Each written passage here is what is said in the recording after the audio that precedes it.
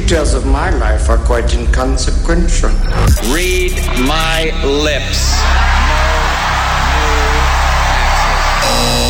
Michael Groff. If you have sex, your penis will fall off and land in another dimension populated entirely by dogs who will eat it. Well, that's something I'd like to avoid. I want you to listen to me. I'm going to say this again. I did not have sexual relations with that woman, Miss Lewinsky. I'm a paladin with 18 charisma and 97 hit points. I can use my Helm of Disintegration and do 1d4 damage as my half-elf mage wields his +5 Holy Avenger. And as president, I'm going to make it impossible for congressmen or lobbyists to slip pork barrel projects or corporate welfare into laws when no one's looking, because when I'm president, meetings where laws are written will be more open to the public, no more secrecy. That's a commitment I make to you as president. The Michael Groff Show. It is my opinion he is a danger to himself and others and is in need of treatment. Some people are just too stubborn to know when to quit. And this guy just happens to be one of them. He's been beaten down repeatedly by God's practical jokes. He's been banished to the deepest, darkest corners of the internet.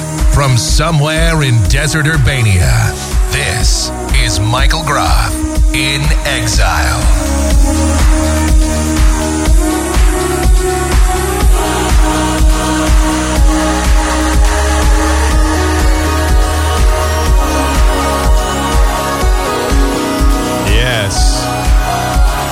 Day 2, Michael Groff in Exile. It is Wednesday, December 23rd, 2009. And this little podcast adventure, this little voyage of the broadcast excellence, ladies and gentlemen. It's right here. All right, so yesterday's podcast went pretty well. Got some good response. Posted it up on Facebook. I'm basically having to rebuild everything from the ground up again and rebuild an audience and a base and everything like that. This is going to take some time. And whether or not I have the fortitude to stick with it in order to build that is, that remains to be seen. But I think I'll be able to. I kind of hope so, because I do genuinely enjoy doing this show, really. That's kind of why I've been doing it since 2000. But I mean, for the most part, aside from some of the politics of the past of, having to deal with affiliates and other people and just some of the madness that went on with the show in the past, I've always enjoyed doing it. So hopefully we will continue. But I really am gonna have to count on everybody else to really to help spread this thing like a virus.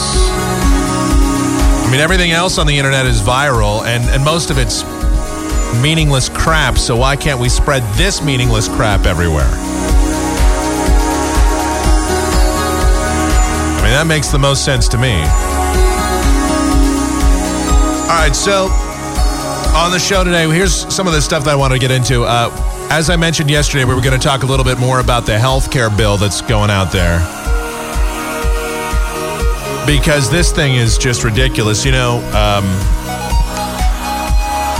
the open to our show, we play that clip from Obama during his one of his last campaign speeches, how he said that there will be no more secrecy,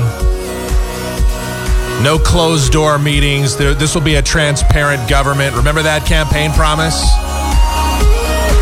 Remember that? Yeah, so much for that. It looks like Nancy Pelosi and Harry Reid are going to be having some closed-door meetings about this health care bill. And that sort of goes against the idea of transparency, wouldn't you say? Because most meetings between the Speaker of the House and the Senate Majority Leader, generally speaking, those are televised. Those are out in the open. Most of those meetings go on in front of everybody. I mean, isn't that how it should be? These are people that you are paying for. We're the boss. And yet here, these people are, they have the audacity to go and have closed-door meetings after promising not to.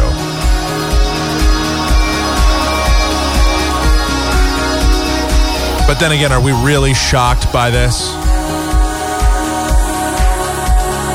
Not really. All right, so we're going to talk about the health care bill, the ramifications of it, who's for it, who's against it, whether or not this thing is going to get smashed through or not. I have a sneaky suspicion that it will be. I'm holding out some hope, but I really don't know at this point. I have to admit, it's starting to look a little bit sketchy. So we're going to talk about that. Got some other things. I mentioned yesterday that I had some stupid 911 calls and news and that kind of thing. Man, it's weird. Just so people know, this is a public service announcement for all of us here at Michael Groff in Exile, the zip code famous Michael Groff show. This is my own little public service announcement. 911 is there for emergencies. Now, what constitutes an emergency? Now, normally I would say people should use their best judgment for what does constitute an emergency. But since people seem to not have that kind of judgment, I'm going to just throw it out there that usually if you have children that that won't get off their video game systems, that's not an emergency. Like kids that play video games excessively, not an emergency worth calling 911 for. It's called parenting. Look it up. And then you've got, we have another story about a woman that calls 911 because, I think it's because her husband won't eat dinner. You can't make this up, folks. This kind of stuff, you just can't make it up. All right. We have that. We have some music news. Look at this. The top grossing concert acts of the decade. The biggest performers of the decade in terms of, because we always hear about, the guy that sells the most albums or the artists that are selling the most albums. But no, this is the people that are showing up for the concerts. The guy that has generated the most revenue from concerts for this decade, 2000 to 2009. You won't believe who that is. It was a little bit shocking to me. I mean, it wasn't totally out of left field. Well, it kind of was, actually. Kind of was. So we'll get into that. We'll talk a little bit about some music news.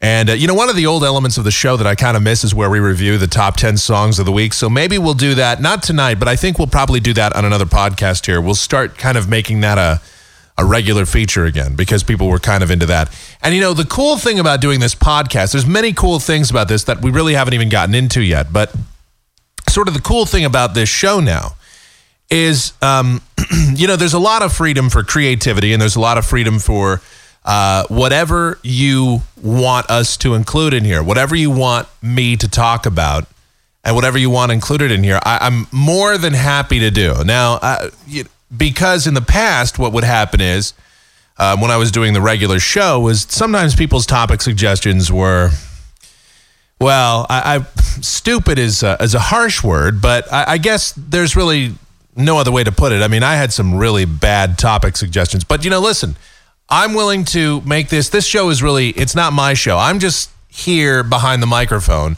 It's really your show.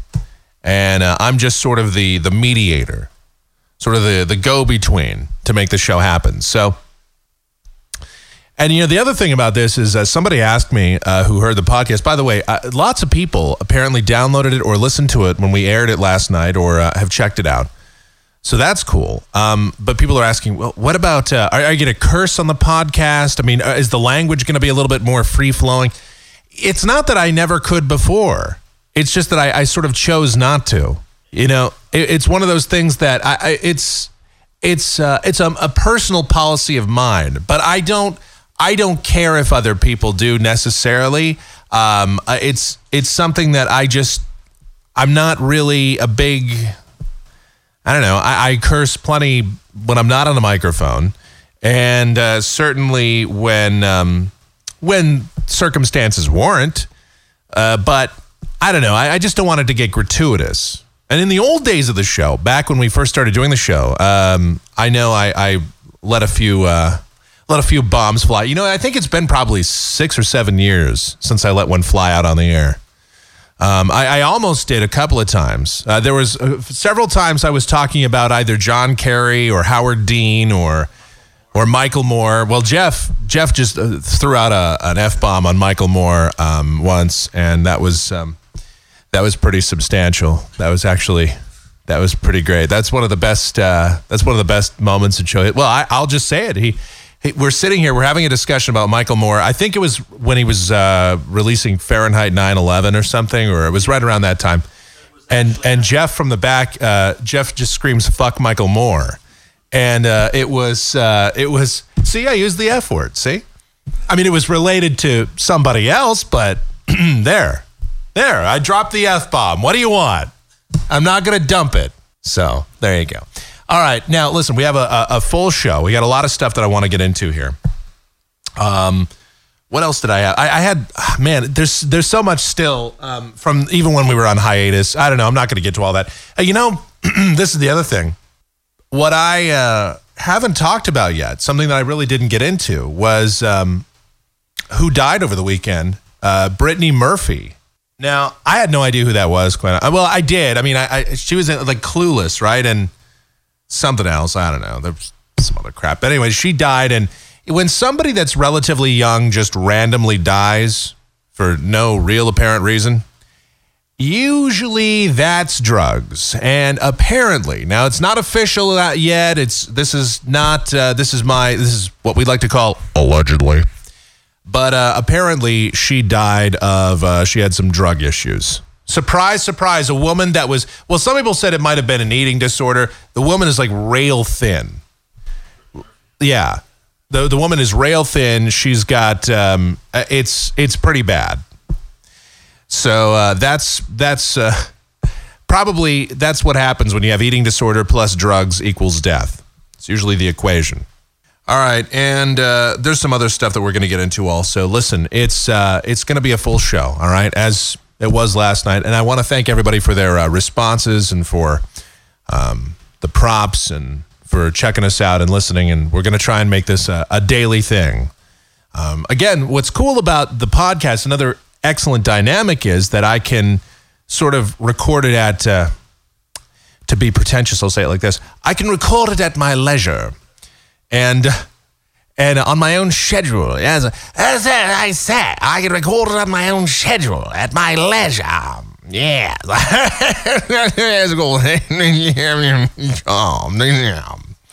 But so I can do that, and that means I can have other people on. I can have Jeff in here. I can have anybody that I want on the show and contributing to the show, and that'll make it good. I'll actually have to take up another microphone. I do have another one, so that's good. That one that actually works. Surprise, surprise. That's one thing in here that works. It's amazing. All right. So that's the format for the show. We're going to still do it the same way we've done the other show. We're going to try and incorporate some of the old elements. Now, somebody asked me about the crappy cover segment, too. And I don't know if that's really going to be possible. I just don't know right now if we have enough juice. And by juice, I mean listeners. If we have enough juice really to sort of get people to participate in the polls and everything like that. I know the people that we have now, at least the cool thing I know now, is that the people that we have are not lazy listeners. We actually have people that are going to participate in things, and so that's good. How long that lasts, too, that's the other thing. Like how long people want to tune into my dopey podcast, that's something else that we'll have to explore, but hey. We'll find out, I guess, right? Time will tell. All right. Mike@kmgx.com, by the way, is the email address if you want to send us a message. AOL Instant Messenger. Michael Groff Show, the screen name. By the way, Mike@kmgx.com is the PayPal address also. Just throwing that out there if you want to make a generous donation to me. I mean, I did have to spend an inordinate amount of money on gifts this year. Money I didn't really have, but I did it, so it's what I do. All right, we're back after this. It's Michael Groff in exile.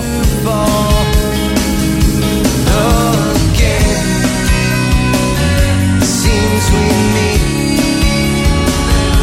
in the spaces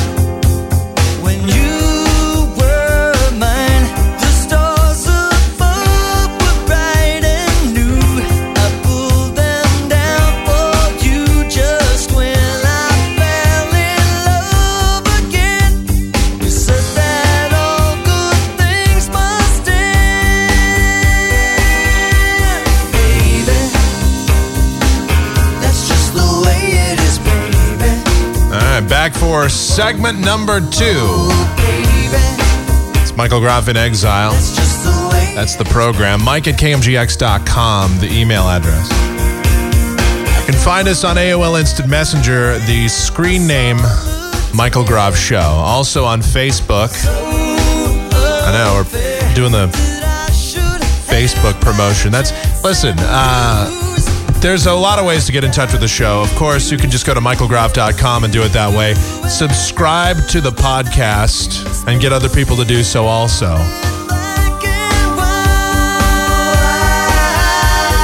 And that's all done, once again, through michaelgroff.com. All the chat stuff, everything, it's all up there. It's in one convenient, unique place. At least I think so. That's just the way it is. But, you know, what can I say? I'm pimping my own product. I'm like Bill O'Reilly, except I don't have a bunch of crappy merchandise to sell. I should get that. I really need to get in on that little venture where, you know, you self-promote and you have all the crappy merchandise that you want to sell to your fans. You want to milk your fans for everything that they're worth, like Rush Limbaugh does and Bill O'Reilly. Man, I need to start doing that. Ladies and gentlemen, I've got a Rush babe on board side. That was the best thing ever. When we a couple of years ago, we went through all the merchandise over on rushlimbaugh.com that dude puts his name on. It's unbelievable. Him, you know, it's one thing, radio guys that do that, it's so low rent to do that. It really is. Like, it's one thing if you've written a book, okay, and you're selling that on your website. I mean, that's something that you really put a lot of effort in. It's your views. You're trying to get it out there. There's nothing wrong with selling a book. Maybe even, I'll go as far as maybe a hat or a shirt or something. You know, I understand merchandising a little bit, but it's another thing when it's just everything that you could possibly put your name on, you sell on the website. Bill O'Reilly mouse pads, a no spin zone pen. And it's ridiculous, too, because you're charging your audience an insane amount of money, usually, for these things. It's $20, $30, $40, $50. I mean, the Rush Limbaugh has that Excellence in Broadcasting chair. I don't know if he still sells that, but he advertises it as a leather chair when it's actually pleather. And it's like $250 or $300 for like an office chair that's an excellent, ladies and gentlemen, an Excellence in Broadcasting chair. And I'm like, well, I mean, that's just not, I mean, who does that? Who milks their fans? Who goes through all that crap? I mean, that's just, it's a bunch of BS that you're selling. So I don't, I don't know. I don't like that. And I don't want to do that, but maybe we've come down to that. Maybe I need to start doing that. Why not? I should get mugs. I should get condoms, thongs, Michael Groff Show, anything that I could possibly do that. That'd be excellent. All right. Well, there's a few things here. This is just getting out of hand, the healthcare situation. The bills are flying fast and furious, and it looks like the one that's going to get the biggest chance for approval and the biggest chance to get pushed through the Senate is the Harry Reid version of the bill. Now, the one there's several things that make that a distinguishing bill. We talked about it last night on the show, and one of the things, of course, is the fact that you, the American people, get to pay for other people's abortions. Yes, we're going to have government-funded abortions, folks, and I think what a great idea that is. That is a tremendous idea. So we're going to have universal health care where we pay for everybody else's abortion. So, you're too stupid to use condoms, and I get to pay for it. Now, of course, the argument is, hey, you get to pay for it one way or the other, so why not pay for the cheaper solution? Yes, so let's have government-sponsored Hoover mounting. I don't know, it just sets a bad precedent. I've never been a big fan of paying for other people's mistakes. And listen, I'm sympathetic to somebody that needs a chest x-ray, that needs to get treatment for cancer, that needs that's in a bad position. I'm sympathetic to those people. I'm not sympathetic to the person that smoked for 45 years and now has lung cancer. I'm sorry, I'm not really sympathetic to that person. You sort of dug your own grave, and now you're expecting the taxpayers to bail you out. Because, no insurance company is going to take you on. I'm sorry, they're probably not. You know, I mean, it's not a great system that we have right now, but unfortunately, it's the system that we're stuck with. And the government solution is not any better. Again, look at the VA. Look at the VA, look at Cigna, look at any of the state-run healthcare organizations. You're going to see it's bad news all the way around. Well, anyway, the reason that this bill is probably not going to get passed is because of, well, the Democrats. I mean, look, the Republicans have nothing to do with keeping this bill from being passed in the Senate. They're in the slim minority right now. And but there are some Democrats that say they're not going to push it through with this Harry Reid amendment, with this abortion part in there. For example, Bart Stupak. Bart Stupak is a Democrat from Michigan. And he said that the White House is putting a lot of pressure on him. And they're trying to meet with him, and they're trying to sort of shove this down everybody's throat. They're saying, hey, look, we need you to compromise on this. We need you to compromise on this abortion part. And he says, quote, they think I shouldn't be expressing my views on the bill until they get a chance to try to sell me the language, Stupak told CNN News. He said, quote, I don't need anyone to sell me the language. I can read it. I've seen it. I've worked with it. I know what it says. I don't need to have a conference with the White House. I have the legislation in front of me. But see, they're saying, well, you know what? That doesn't matter. We want you to meet with us. And we want to sort of pull you behind the curtain here and say, what are you, an idiot? You got to vote for this. You're going to make us look bad here. I mean, we sold the country on a bunch of bill of goods of change and crap. And you're blowing it for us here, buddy. You're supposed to be one of us. He's not playing ball. The Michigan Democrats succeeded last month in getting 64 House Democrats to join him in attaching the pro-life amendment to the House version of the bill, which is the Stupak amendment. Now, let me make this clear. This guy is for some sort of universal health care, but he is not for the Harry Reid version of this bill. So before we start touting this guy as a hero, he's a hero in so much as he's probably going to hopefully stop this version of the bill, but no further. By the way, let's see. He says this would prohibit the federal government from allocating taxpayer money to pay for any part of any health insurance plan that covers abortion, except, of course, in the case of rape, incest, and, of course, if the life of the mother is in danger. Meanwhile, the thing that's most disconcerting about all this is that Nancy Pelosi and Harry Reid are having these secret closed-door meetings. They're looking to circumvent any kind of conference committee process in which the different versions of the health care reform were passed by each house will be sort of reconciled. Now, you know, the House passed one version. The Senate has another version. And then in order to get this all together, before it can go back to the president's desk, they need to have one version of the bill that goes through both houses, and then the president will sign it.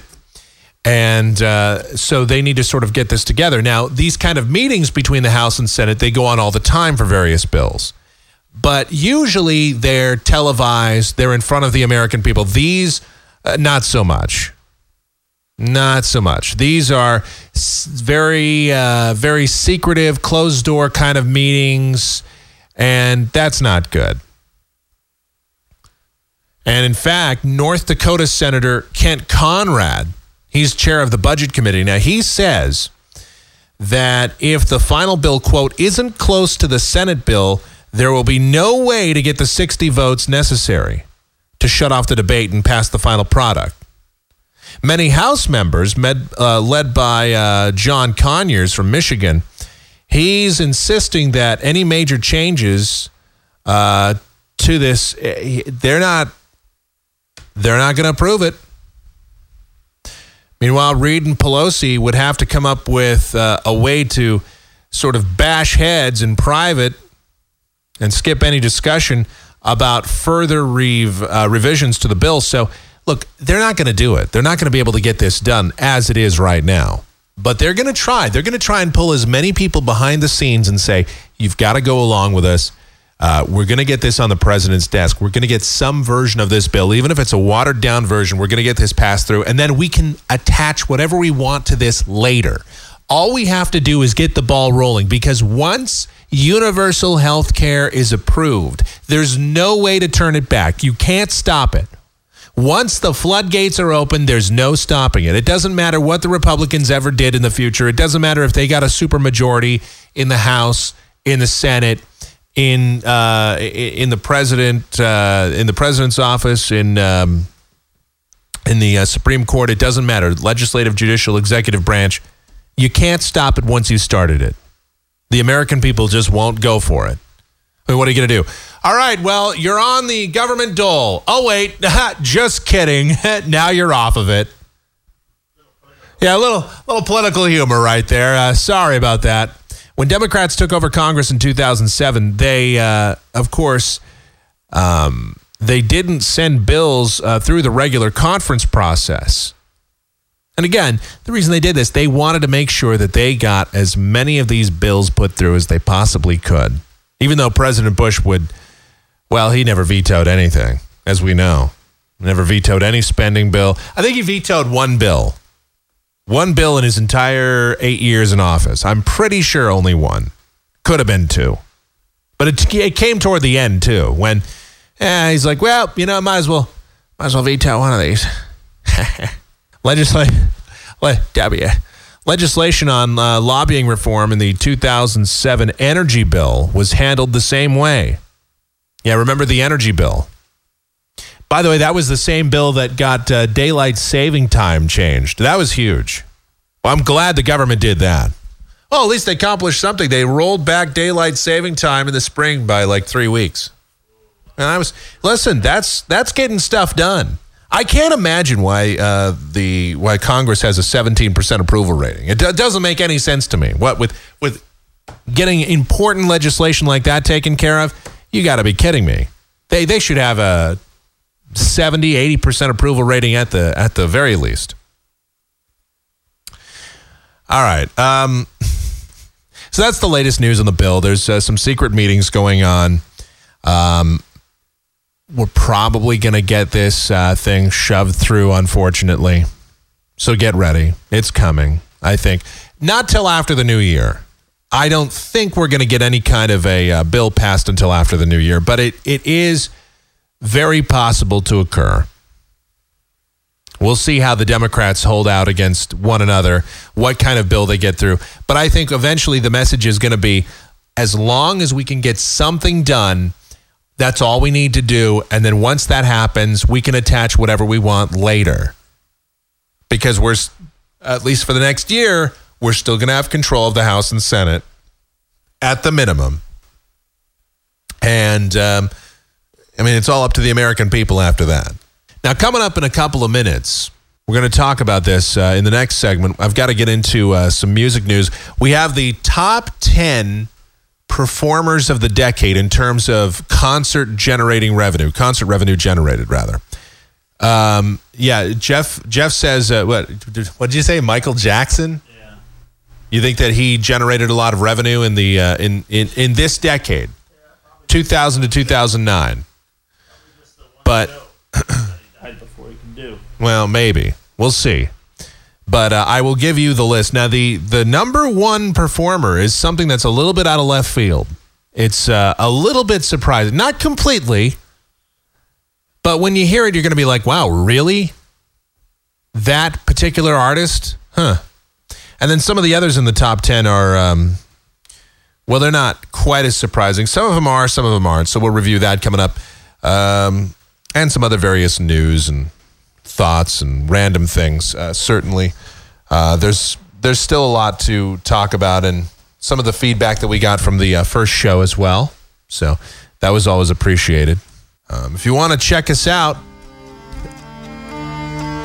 keep up to date, michaelgroff.com is where all that happens. We'll try to... I don't know if we're going to do a podcast tomorrow. I guess I can. What am I going to do?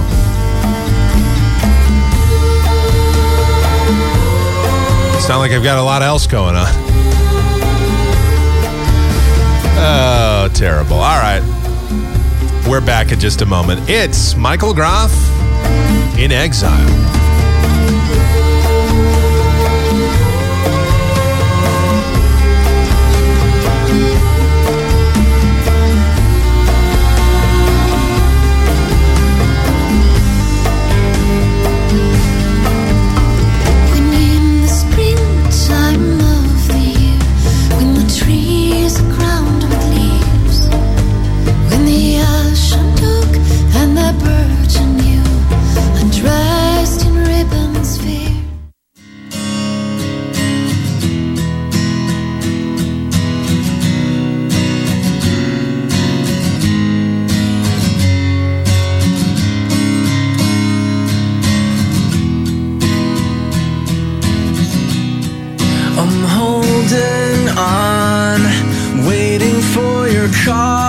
It's simple, but I can't explain this.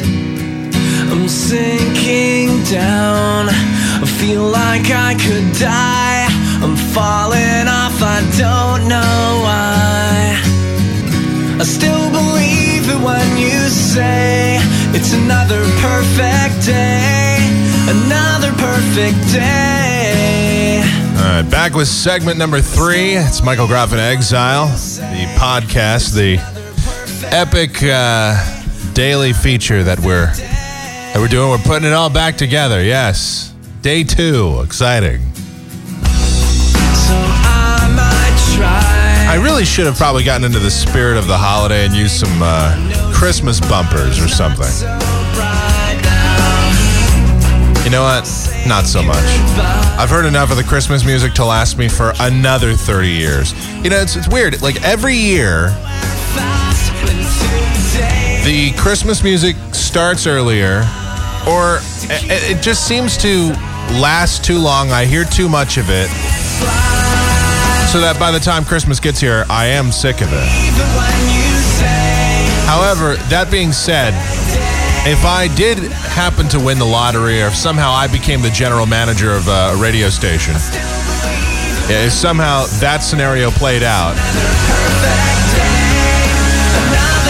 I can tell you one thing's for sure, and that is that I would start an all Christmas formatted station. All Christmas, all year. I mean, have you ever seen the ratings for KEZ, the local station here in Phoenix, or any station that goes like all Christmas? For some reason, these yentas that sit there and they listen to this like day after day, they listen to 82 versions of Rudolph the Red-Nosed Reindeer. Hey, it's Rudolph the Red-Nosed Reindeer is performed by Creed, you know? Rudolph the Red-Nosed Reindeer. You know, it's like you hear that and you're compelled to listen for some reason. For whatever reason, people think that's good radio, so they tune into that. So I'm thinking, well, I'm going to capitalize on that. And I think it's like 35 to 54-year-olds, and I'd say it's mostly women, but I have to tell you that maybe not. Maybe it's more logical for the to just because there's guys too. I was in a store a couple of weeks ago, and I said, "Hey man, don't you get sick of the Christmas music?" He was like, "No man, I love it. I love it." I was like, "Wow, really?" Yeah. You'd think after hearing Frosty the Snowman 20, 30 years over and over, the same songs. But then again, the classic rock stations do really, really well. So what can I tell you? Oh, Jeff, pick up the... Okay, so yeah, Jeff's busy stripping right now. I don't really know what he's doing. He's putting his back brace on. Okay. Well, that's good. All right. Anyway, I don't really get it. I don't understand it. But that's the holiday thing. I think one of my favorite things that go on right about, well, any time of the year, really. I love stupid 911 calls. I really do. I don't know why, and not just 911 calls, but people that call the police for the weirdest reasons. Now, it's sad and it's a waste of time, and these people need to be arrested, and probably some of them should be quartered and shot. But I have to tell you that this is some good stuff here. So this is from Texas. Of course, this is from Texas. Specifically, where is this from? Hold on, let me pull up this story here. This is from Kerrville, Texas. Prosecutors are going to review a case of a woman that authorities claim has called 911 over 30 times in the last 6 months for non-emergency reasons, including a call to complain that her husband refused to eat dinner. Last Friday, the woman allegedly made a pair of calls to 911, including a hang-up and another where a woman was simply heard screaming. Police were dispatched to the residence, and Officer Paul Gonzalez said that police told her that, quote, her husband not wanting to eat dinner is not an emergency. A police report said that the 53-year-old woman was also yelling, quote, about things that happened 2 weeks ago. Officer, and of course, you know what it's like. Officer, he doesn't even pick up his clothes. I'll tell you what, boy, that dang old guy don't pick up his clothes. He don't do nothing around here. A couple weeks ago, you know what he did? He didn't even change the cat litter. He didn't go to the cat litter box, didn't change that out neither. Officer, this guy, he worthless, officer. I tell you what, my dang old... I mean, how a police officer, I have to tell you, it gives me newfound respect for police officers and the duty that they do every day when you can honestly sit there and not shoot these people. Like, how do you go to this residence and then you hear this and then you don't just take out your gun and blast it, put 38 special right in their face? How do you not do that? Of course, the woman now faces charges of 911 abuse. And then here's another great one. It's game over for a 14-year-old Roxbury boy whose overwhelmed mother was so exasperated with his incessant video game playing that she called the cops. The final straw for Angela Magia snapped at 2:30 a.m. Sunday when, quote, I woke up in the middle of the night and saw the light in his bedroom on. Hours after she told him to go to bed. Sometimes I want to run away too, Magia said, breaking down in tears in her immaculate apartment. Quote, I have support from my church, but I'm alone. I want to help my son, but I can't find a way. Okay, so we're gonna also help this woman out by giving her some parenting classes right here. Now, you think after having a 14-year-old son, she'd probably figure it out by now, but you know, some people they haven't gotten the parenting tips yet. Magia is among thousands of parents struggling with today's video game obsessed youth. By the way, I love this story. I had to read you this story word for word because the way it's worded is so, well, it's just keep listening. So, the Entertainment Software Association reports the popularity of video games is skyrocketing. Memo to the author of this story. This is so 1990. With 42% of adults intending to give or hoping to find one in their Christmas stockings this week, Magia's son, one of 4 children that the 49-year-old is raising alone, was playing Grand Theft Auto, which, as they describe here, is an exceedingly violent video in which the gamer assumes the role of ladder-climbing criminal. Okay. Anyway, an argument ensued as Magia unplugged her son's PlayStation. Then, this mad-as-hell mother dialed 911. Police responded and managed to talk the boy into shutting off the game and going to sleep. Now, when police have to be involved in the punishment of your child for something that should be as simple as proper parenting, perhaps it's time to just give your kids up. You know, maybe it's time you emancipated yourself from your children and said, okay, I've got a 14-year-old. All right, kid, you know what? I'm a terrible parent. I've done a terrible job. I know nothing about parenting. You're a little alien and everything. You're up playing. I mean, my God, a kid that's up playing video games in the middle of the night. Man, I have to tell you something.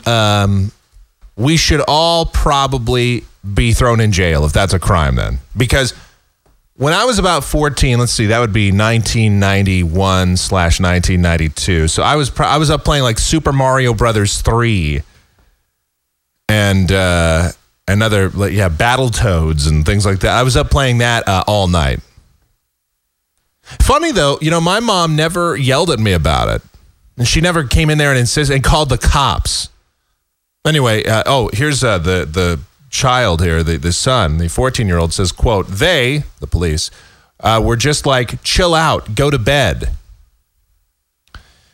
Magia said that she approves of athletic-themed videos, but as for Grand Theft Auto, she said, quote, I would never buy that kind of video. No way. I called police because if you don't respect your mother, what are you going to do in your life? Magia, a cafeteria cashier at the Veterans Affairs Medical Center in Jamaica Plain, said that the two officers who responded, quote, were surprised that there was more involved than putting the kid, than putting the lid on a simmering family feud. So here's the thing. And again, this is kind of the important aspect to this. Good parenting requires you not to call the police. If you actually have a clue, you usually don't have to call the cops. Now, if you have a kid that's a little piece of crap, that's something else. A kid that's hooked on video games, here's what you do. You take and I'm going to help you out. Normally, I would just dismiss this story and I would laugh and I would call you an idiot. But I'm actually going to do something positive. It's the holiday season, so I'm going to do something, and I'm going to do something constructive right now. Here's a couple of parenting tips. And for those of you out there that might have a child that is daring to play video games, but maybe they're playing them excessively. Listen, there is such a thing as excessive video game play. All right. So if you detect that this might be happening, this is what I would suggest you do. Okay. The short explanation is discipline. You idiot. Take away the PlayStation. Take away the Xbox. Take away whatever it is. Unplug it. Physically remove the unit from the room. Put it someplace. Okay? I mean, wow. It's like I just solved the problem. Yeah, it's like, wait, I hold on. Let me go back and take these steps again for you. All right, what you do is, first of all, you explain to your child that they might be engaging. First of all, this is like years, though, of parenting. It's not just this simple. Like, you might have actually had to have been a good parent for several years so that your son or daughter knows the difference between normal and obsessive amounts of play, and that they have a clearly defined set of boundaries and rules. So right now I'm sort of talking to the past here. I mean, I would have needed a time machine to fix this problem. But that having been said, okay, now that we're at this point, what you do is you just take the video game system, you take it away, you store it someplace, you stow it away, and then that's it. You're done. You're good. That's all you have to do. I know somebody's going to say, well, Mike, you're not a parent. You don't know. You don't know how hard it is. How hard is it to take away the video game system? You go in there, you unplug it, you take it out of there. Hell, why does your kid, if you're this obsessed with it, why does your son have a TV in his room? Right, these days we give kids cell phones at age 8. We give them credit cards. We give them copious amounts of money. We give them video game systems. We give them, instead of spoiling them, or instead of, just giving them all this stuff when you don't think that they can handle it, don't give it to them. Make it something that they earn. See, this is a crackpot here too. A woman that can't even bother to raise their children without having to call the police. Well, this is somebody who has failed terribly as a parent. That's what happens. If you have to call them, and again, sometimes you raise your kids the right way and they just turn out to be, little crap heads, okay? They turn out to be little pieces of garbage. I mean, so that happens sometimes. Sometimes, it's not often, but sometimes you raise your kids the right way and they still turn out to be scumbags. It'll happen.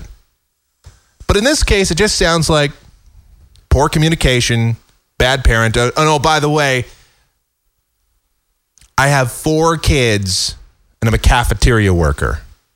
Doesn't sound like you plan things out really, really clearly. I don't know. Maybe, think about how many children you want. This is again, I'm 32 years old. I have 0 children. I couldn't afford to raise children. And I have 0 children. See, it's weird. It's like, once again, I'm injecting personal responsibility into the conversation. I know. Yeah, we shouldn't be doing that. Anyway, Emmy Award-winning documentarian Lawrence Kuttner, former director of the Center for Medical Health and Media at Massachusetts General Hospital, is the author of Grand Theft Childhood, The Surprising Truth About Violent Video Games and What Parents Can Do. He says, quote, "Clearly, it's a very, very rare situation for someone to call the cops. I wonder if it is. I have a feeling that this is the new solution to everything. Well, I'll just call the police. I'm going to call the police if you don't settle yourself down." Actually, I don't know where this one took place. The other one was in Texas. I don't know where this story is. But I think that's probably an appropriate accent. That she went to the extreme of calling the police tells me more about her level of frustration than anything else. No, it tells me that she's a crackpot and doesn't know how to raise her children. Quote, "Adults tend to view video games as isolating experience," Kuttner said. Quote, "Kids view them as social experiences. It's a way, in part, especially for boys, of gaining social acceptance." This guy, if he wrote this book, just based on that quote right there, I don't know. I don't know how much credibility you can put into this guy. Do you know that the largest growth in popularity in video games is among females, particularly teenage and early 20-something females? And, of course, that centers a lot around MMOs, massively multiplayer online role-playing games, for those of you who are a little bit slow back there. But the games where you go online and, a lot of those RPGs and stuff, that's where the biggest growth. But even females are getting into like the first-person shooters and, and it's, 20 years ago, yes, it was a male-dominated thing. But now, not so much. Females are getting into it big time. And that's how people communicate these. It's the thing now. It used to be when I was a kid, it was weird for adults to play video games. I mean, kind of. Aside from like Pong. It really was. It was kind of like, socially speaking, people go, "Oh, you're an adult and you play video games? Huh, you're weird." But now it's like everybody who was my age then is now, 30 years old now, and we're still playing video games. Jeff is sitting here right now. He's playing Call of Duty. He's playing, Modern Warfare 2, which is like what, if you haven't noticed, that's what half the country apparently is playing. All right.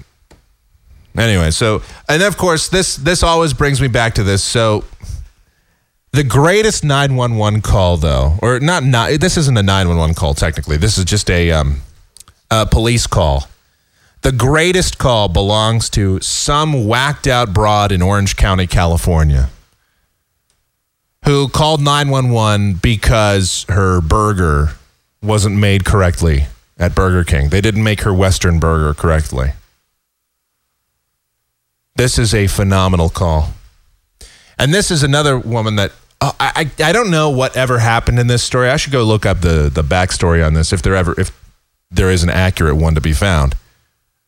This woman had to get arrested, right? I mean, really, for wasting... She didn't call 911, but she did call the police because they didn't make her order the way she wanted it. Here's the call. This is great. Department, how can I help you? Yeah, I'm over here at Burger King right here in San Clemente. Mm-hmm. No, not San Clemente. I'm sorry. I live in San Clemente. I'm in Laguna Niguel, I think. That's where I'm at. Uh-huh. I'm at a drive-thru right now. Uh-huh. I ordered my food 3 times. They're mopping the floor inside, and I understand they're busy. They're not even busy. Okay, I've been the only car here. I asked them 4 different times to make me a Western barbecue burger. Okay, they keep giving me a hamburger with lettuce, tomato, and cheese, onions. And I said, I'm not leaving. I want a Western burger because I just got my kids from Taekwondo. They're hungry. I'm on my way home, and I live in San Clemente. Okay, she gave me another hamburger. It's wrong. I said 4 times. I said, I want it. She goes, can you go out and park in front? I said, no. I want my hamburger right. Oh, so then the lady came to the manager, or whoever she is. She came up and she said, do you want your money back? And I said, no, I want my hamburger. My kids are hungry, and I have to jump on the toll freeway.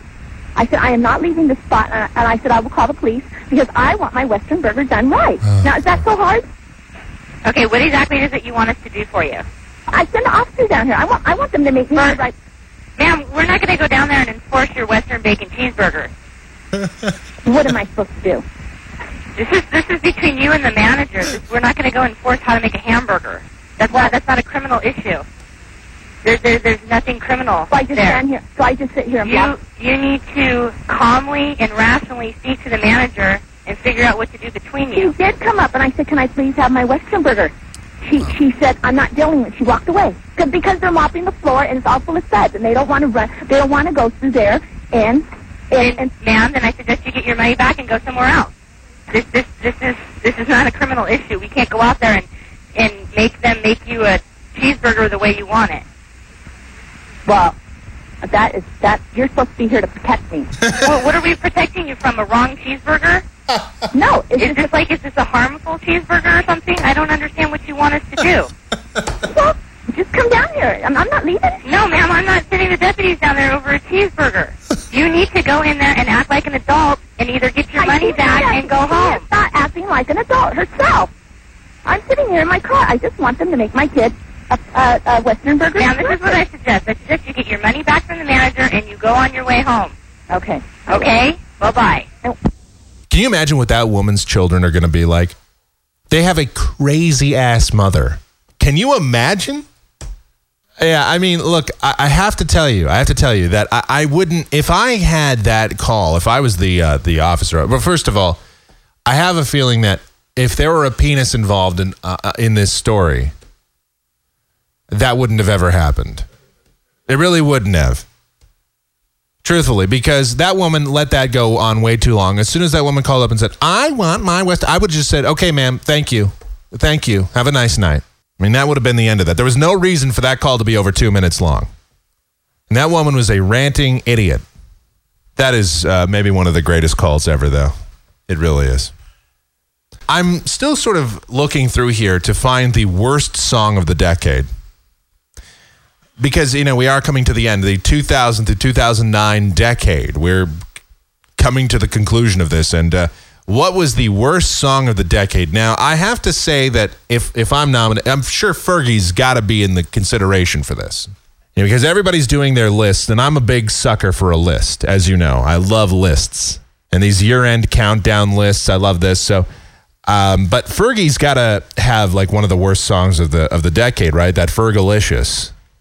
If this song is not the worst song of the decade right here, then I don't know what is.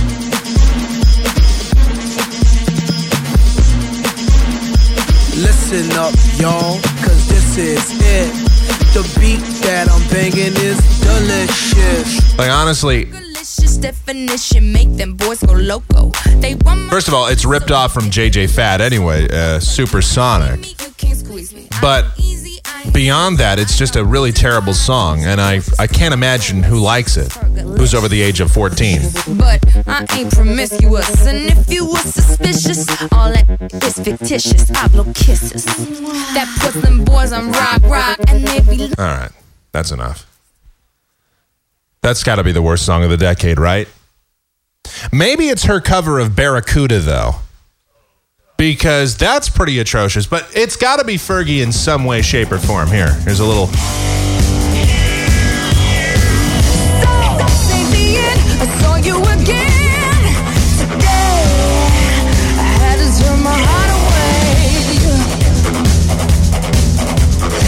I don't get the appeal of Fergie. I really don't. First of all, the music is horrible. She's not even really that attractive. There's like a million a million chicks hotter than her.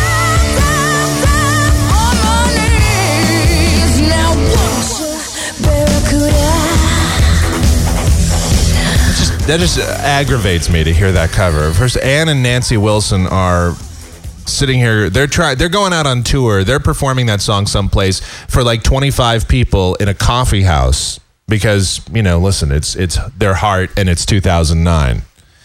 Meanwhile, Fergie is going out and she's doing that in arenas someplace. I mean, they're not going there specifically to hear that song, but she's still performing it in front of tens of thousands. And Heart, the people that actually did that song originally and did it properly, and they didn't sound like idiots doing so. Maybe the worst song is, she did that song, London Bridges. That was a terrible song. Glamorous, there was another song. All of her songs seem to involve her spelling as well. Like this one here. This song's pretty bad too, although not nearly as atrocious as some of those other ones, but still pretty bad. Glam. If you ain't got no money, then you're broke. If you ain't got no money, then you broke.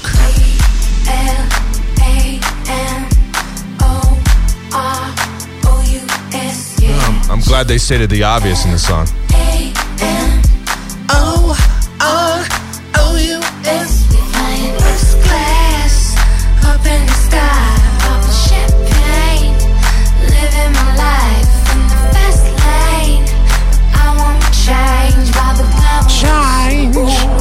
That's how I say change. Change. If you ain't got no money, then you broke. My God. Oh my God. You ain't got no change, then you broke. I mean, they have a bakery where they bake their goods. All right, anyway, so that's got to be one of the worst songs. All right, now, speaking of the biggest acts of the decade. All right, so Jeff, who do you think was the biggest concert draw of the decade? Yeah, I don't know. I'm just going to say Michael Jackson because... Okay, well, it wasn't. It's not Michael Jackson. In fact, I don't know if he's even in the top 10 here. Let me look over this. Well, he's not. But the biggest act of the decade, I don't even have my drum roll anymore. Well, actually, that's probably somewhere. But anyway, here it is. The Dave Matthews Band was the number one concert draw of the decade. You'd think it'd be somebody like Prince, Bruce Springsteen, U2, Rolling Stones. Nope. The Dave Matthews Band not only ended up with the highest cumulative concert gross from 2000 to 2009, but the group also had significantly more tickets sold than anybody else. So he was the top grossing act, the most money generated, and sold the most tickets. Even though he didn't sell the most albums, but he did sell the most. By the way, I think the group that sold the most albums was I think the Beatles still, or U2. I can't remember. I'll go look that up. But yeah, the Dave Matthews Band grossed $529.1 million. Now they didn't get all that money, but that's the amount of money grossed by their concerts in the last 10 years. The group also sold 11.7 million tickets. That's insane. The Dave Matthews, seriously? I mean, listen, I don't have a problem with the Dave Matthews. A lot of people don't like Dave Matthews. You know, I'm cool with it. I mean, some of the songs are real clunkers, but I mean, I like some of the tunes. I'm cool with it. They're good musicians. I mean, you'd have to, even if you're not a fan, you know, you'd have to acknowledge that. I still, on our station, we still play some of the new stuff too. We'll play "Funny the Way It Is." It's an all right tune.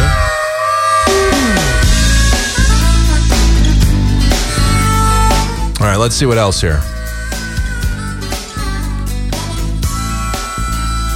Consistency also factored into the runner-up on the tally for the decade. A performer who spent half the decade in one city. Yes, Celine Dion.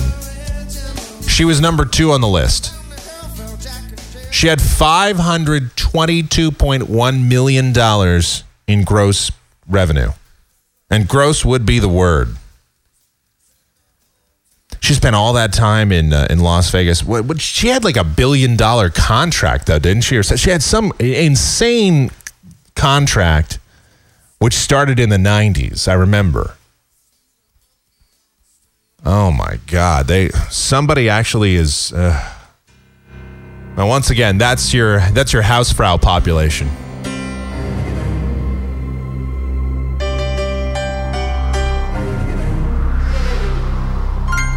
It's not this song that everybody went to see, though. It's this song. There we go. Oh, my God. A large portion of that came from her 5-year run at Caesars Palace, where the average ticket prices far exceeded most of any pop concert tour. I think tickets for Celine Dion were like $100 or something. That is how I know you go on. And let's see. Behind the Dave Matthews Band and Celine Dion in the top 5 were, let's see. Oh, here we go. Kenny Chesney, $455.6 million. And 8.6 million tickets sold. Do you have any Kenny Chesney in the library? That's another artist I don't understand the popularity of. To me, country is country. It all kind of sounds the same. You know, it's the same crap. I'm not even going to make the reference to, if you play a country song backwards, you get your dog back and your wife. Now, country now isn't even twangy anymore. It's sort of twangy, but it's not like... it's not so... Like, when you hear country now, you don't get the image of black people hanging from trees. Now you get, like, the image of just, down-home folks in Alabama singing about God and America, which is pretty much what country has evolved into. It's nothing but patriotic songs with fiddles and songs about, I'm always going to love you and we always going to be good, and a lot of bad grammar. I don't think I have any Kenny Chesney. I have Kenny Loggins. Oh, well, whatever. I thought I had Kenny Chesney in here. There's got to be something. Hang on a minute. I got to understand the popularity of this. 1 second. Let's look here. Besides, anything to get rid of Celine Dion. Let's see.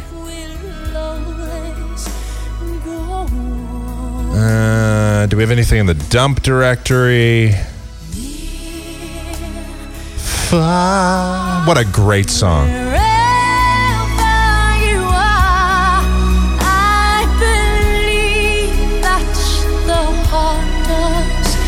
I only have one Kenny Chesney song in the library. Here we go. We have a song called Don't Happen Twice. Yeehaw!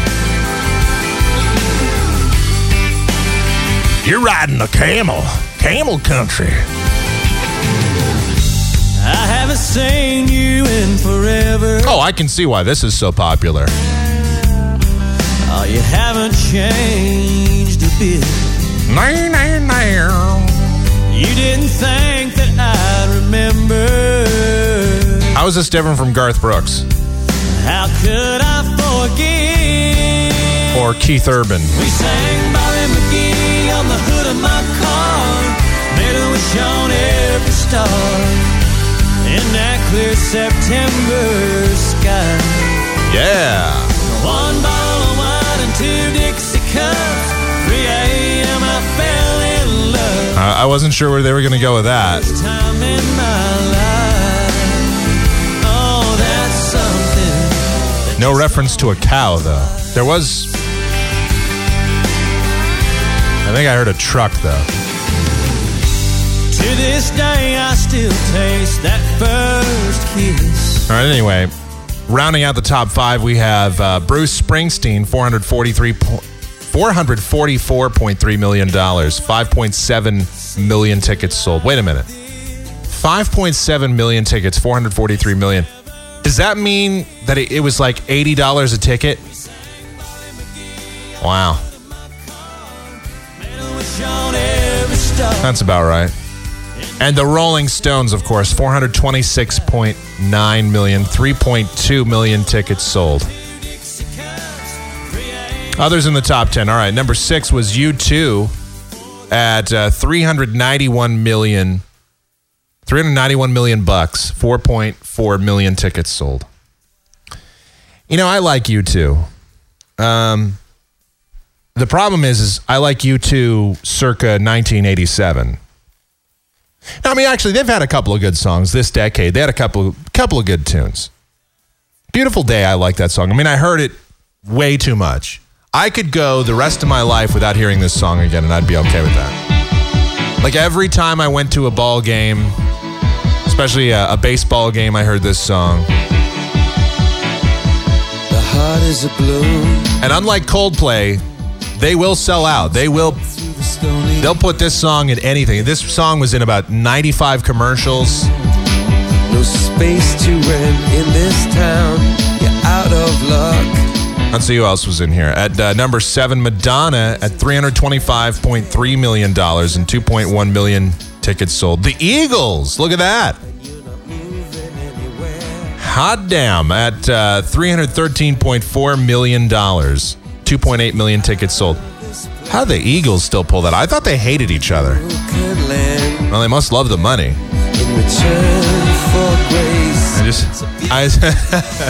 I can see it right now. Well, Don Henley, you said a lot of terrible crap about us, but man, we really do make a lot of money together. I mean, that's smart. All right. And then, let's see, Madonna, the Eagles. Elton John, 286.4 million, actually, 2.5 million tickets sold. And most of that is on the strength of like 5 tickets sold. The price for a Billy Joel and Elton John concert ticket, I remember when they came through here, they did that joint concert. The cost for that was, I think the cheapest tickets were $150. And more expensive seats were like $250 or $350. Wow. And people paid it. They were like, hey, it's Elton John. I'm going to go pay. And listen, I like Elton John and everything. You know, he's cool and all. But I would not be able to justify shelling out $300 for an Elton John concert ticket. I'm sorry. Or even Billy Joel. I mean, Billy Joel, you know, good artist and everything. But do I really want to shell out $300 to hear him do Uptown Girl? Not so much. Not so much. Again, Elton John. There we go.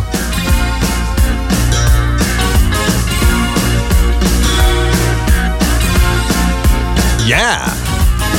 You can never know what it's like. Your blood like winter freezes just like ice. And there's a cold and lonely light that shines from you. You wind up like the wreck you hide behind that mask you use. And did you think this fool could never... I like Elton John. I can admit that. I don't like every song. I don't like Crocodile Rock. I don't like that crap he did for The Lion King. I'm sorry. I could go without hearing Circle of Life. Looking like a true survivor, feeling like a little kid. But that's one of those artists that, you admit to liking, even though it is kind of a wussy sort of artist to admit to liking. Especially if you're... Yeah, it doesn't make you gay just because you... Gonna come down. When are you going to land? I should have stayed on the farm. See, this is a good tune. Listen to my old mind. You know you can't hold me forever. See, I know the words to Goodbye Yellow Brick Road. Sign up with you.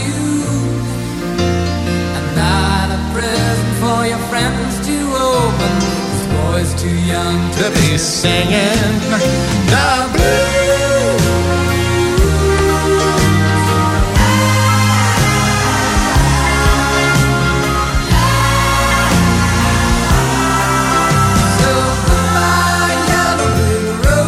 Right now, the Dave Matthews Band is laughing, though. Well, we got more than you. All right, who else is in here? Let me see. Jimmy Buffett is number 10. $285.8 million, 4.5 million tickets sold. Those parrot heads. Can somebody please, I beg you, somebody please explain the popularity of Jimmy Buffett to me. You have to. Somebody has to explain that. I don't get it. I don't understand. Every song sounds like Cheeseburger in Paradise and Margaritaville. That's the only song that I know. I mean, they all sound like it. I've heard other songs. They all sound like that song.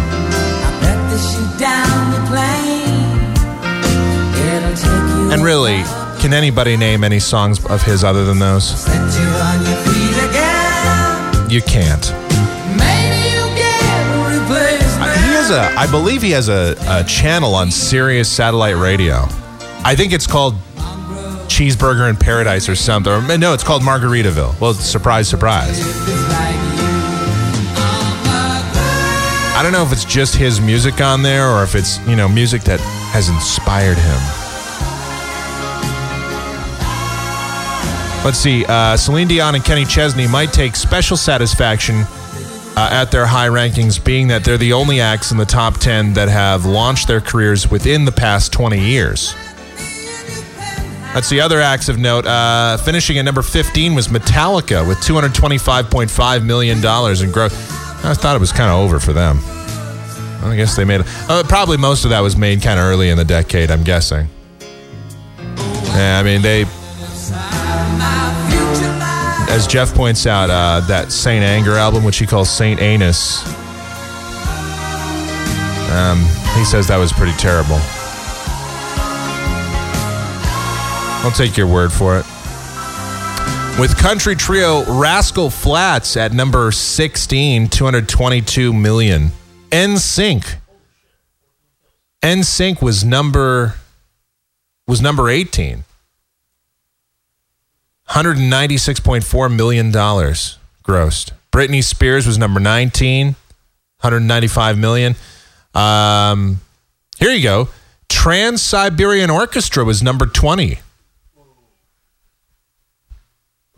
Da, da, da, da, da, da, da. They do that cool version of Carol of the Bells that, we've all heard 7,000 times, but, right now I'm going to play it again because why not?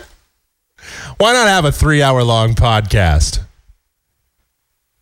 Actually, I like Trans-Siberian Orchestra, though. That's one of the Christmas songs. Like, the problem is it's a cool version, and then everybody else got a hold of it and then played it to death, and then that was the end of it. Like, I remember this song when it never got played on the radio. Then it got popular, man, and I hated it. I'm one of those douchebags. I hate when people do that, but in this case, it's because it just got overplayed. But I do like this version. This is my Christmas contribution. I'm playing a Christmas song this year. Happy Holidays from Movie Pop.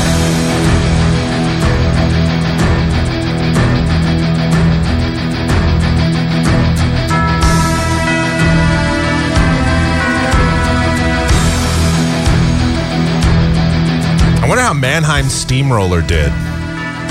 They must have gotten quite a bit also. That's the other thing. I hear Rush Limbaugh. He pimps them like every year. They must have pictures of him with Vicodin. Ladies and gentlemen, Mannheim Steamroller is the greatest band ever. They had their version of Jingle Bells is phenomenal, ladies and gentlemen, and only liberals would hate it.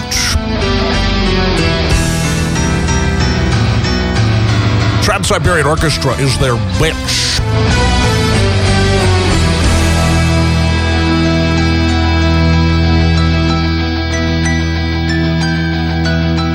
All right, anyway. Let's see if there's any other notes on this list of the biggest draws of the decade. Let's see. We also have, you know the band Phish? Phish? Phish? They're like this, I don't know. I had never heard of them until, and people go, you never heard of Phish, man? Until a few years ago I heard of them, and they're like a jam band. And they actually, even though they broke up kind of early on in the decade, they got $116.7 million, 2.6 million tickets sold. That's incredible. That is absolutely incredible. A band that, I mean, they never had any hits. And there you go. There's a band that just went out and jammed their way to $116 million. You know what, man? This is inspirational. I should just go start jamming places. Who are you? I'm just showing up here. Pay me. Yeah, I'm just going to bring a bunch of people, and we're going to go to a restaurant, or we're going to go to some place. We're going to go to we'll just show up at the Dodge Theater. We'll just show up at the Dodge Theater and just start playing our instruments. Who are you? Who are those guys? I don't know. They look like they're supposed to be here. Oh, here's one other story. There's some controversy brewing because people are upset that Carl's Jr. and Burger King, they have sort of a battle going on. Fast food supremacy, and what they're doing is they're rolling out these ad campaigns with these chicks, you know, these hot chicks, I guess. Well, alleged hot chicks. Anyway, and some say that it's degrading to women, and that we're going back to the 50s, and that this is sort of de-evolutionizing advertising. So on one hand, you've got Kim Kardashian. She's got that. She's on like the webcam with Carl's Jr. customers for the ultimate salad lunch date. Facebook.com/Carl's Jr., by the way. On the other side, you've got the Burger King Shower Babe, which is apparently an anonymous 20-year-old from South London. Folks can watch and hear her online while she showers in a bikini and sings. Viewers are asked to vote for what song she'll sing and what bikini she'll wear. And then I guess then she does that. Yeah, and Jeff says she needs to be naked. Anyway, one, quote, seriously lucky person in the UK who visits the website singinginthe.shower.com or .co.uk. Singinginthe.shower.co.uk will win a breakfast date with Shower Babe. Well, can you imagine the creepers that'll show up for that? Hey there, I got me a date with the Shower Babe. I actually won. I went on that website. I've been on there 24 hours a day. Tell you what, man, I'm going to go on there and I'm going to give me a date with that Shower Babe. Man, can't wait to throw it in the back of my van that don't got no windows in it. Anyway, this may be the virtual future of fast food advertising. Never mind that Burger King is pitching breakfast items and Carl's Jr. is pitching salads in these promos. Chains such as Burger King and Carl's, which clearly target teens and 20-somethings, find that the triple combo of hot chicks, fast food, and webcams work well to draw hard-to-reach teen guy prime customers to their sites and, ultimately, their stores. Critics, of course, well, they're all over the place.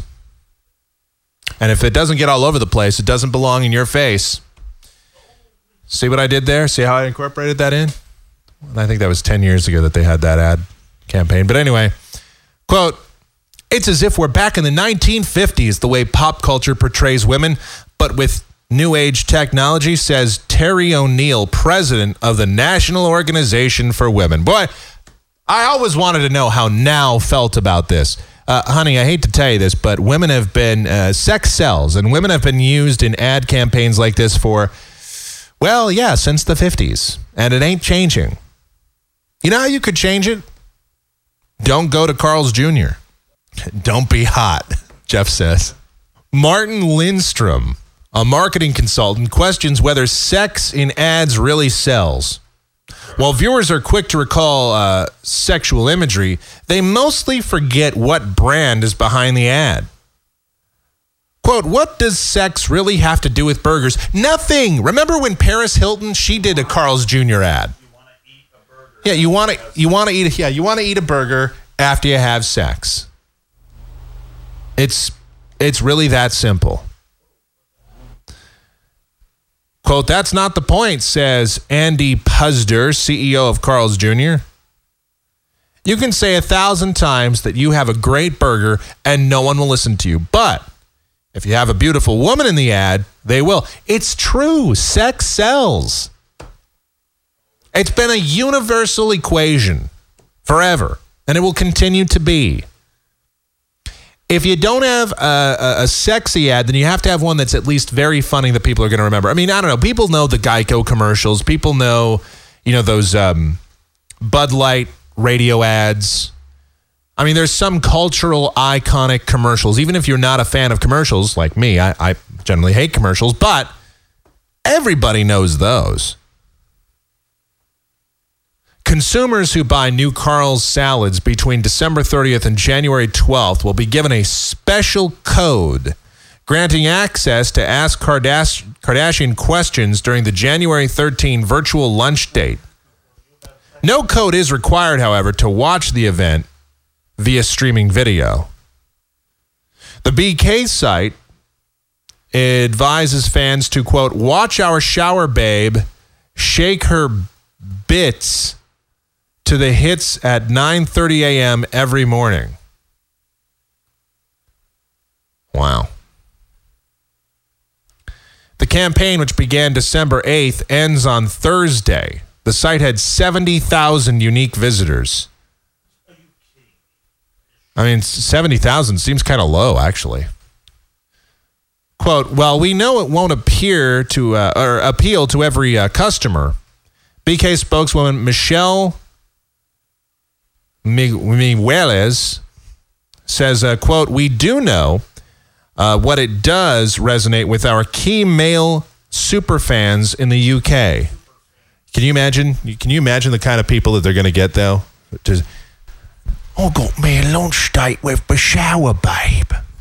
Yeah, sure. I mean, you can imagine some of the dregs of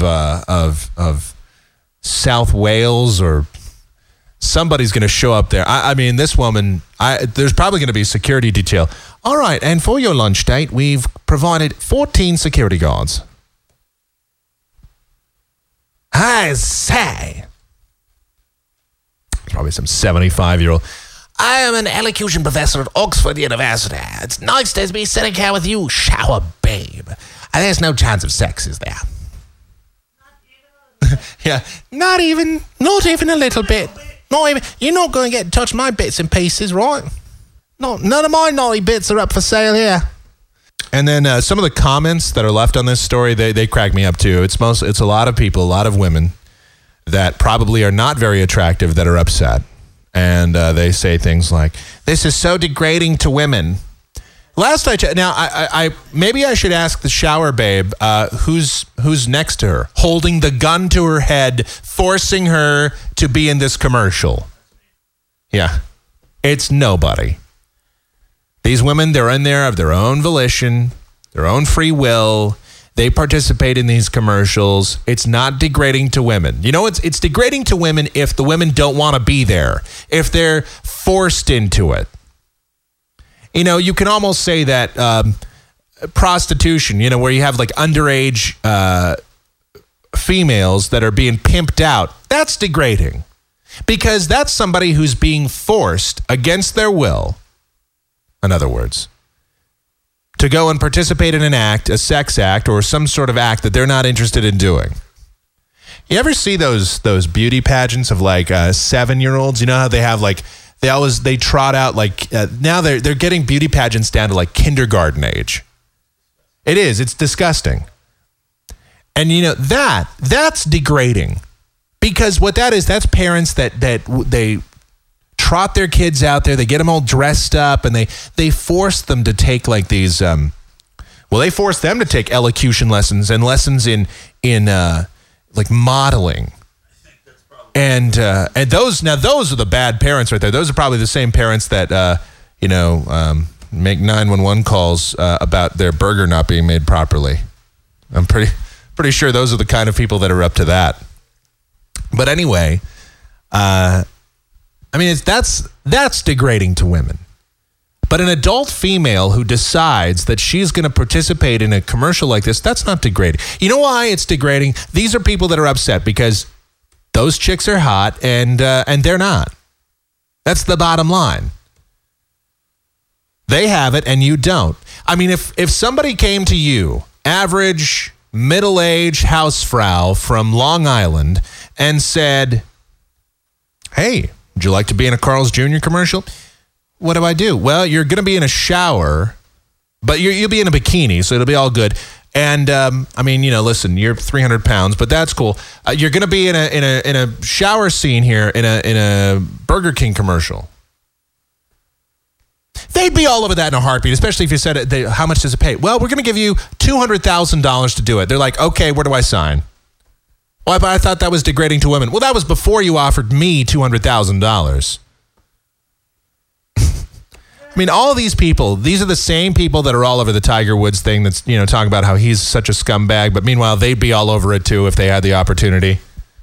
It's the same thing. It's easy to judge other people and say, oh, yeah, how degrading, how terrible, until, you're in that position. And then all of a sudden, it's not so bad. All right, well, I think that's going to put a wrap on this edition of of Michael Groff in Exile. Call it an evening. In a few hours, I get to record another podcast. So, no, it's all right. I'm digging it, so it's all good. You want to get in touch with us? MichaelGroff.com has all the contact info, but just in case, I'll let you know that Mike@KMGX.com is the email address. I should probably go through and clear out my webmail again, because I know it's loaded to the gills with spam. When I wasn't able to check my Mike@KMGX.com account for a long time, literally it was like 3 months where I couldn't, and it wasn't even 3 months. It seemed like it. It was a couple of months. I think I had 10,000 spams. I had like 10,000 emails, and I think 5 were legit. Or something. Maybe it was 10. It was a very small number. It was definitely less than a dozen. And that was just on one email account.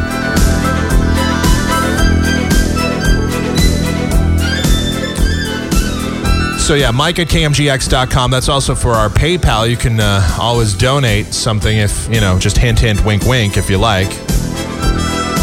And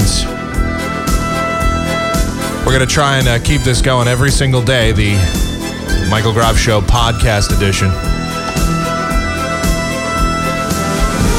Joining me in studio and playing PS3, playing Call of Duty, is Jeff. He's upset at his game because apparently he's not very good at this game. I don't know. Or it's not even, I don't know, whatever. I don't know how I could never play a first-person shooter on a console again. I can only do it on a PC now. Oh my God, an adult playing a video game. How culturally unacceptable.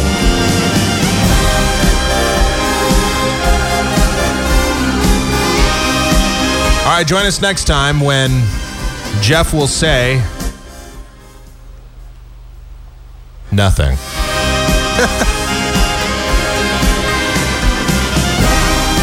Thought for sure you're going to yell balls. All right, we'll see you next time. Have a great one, everybody.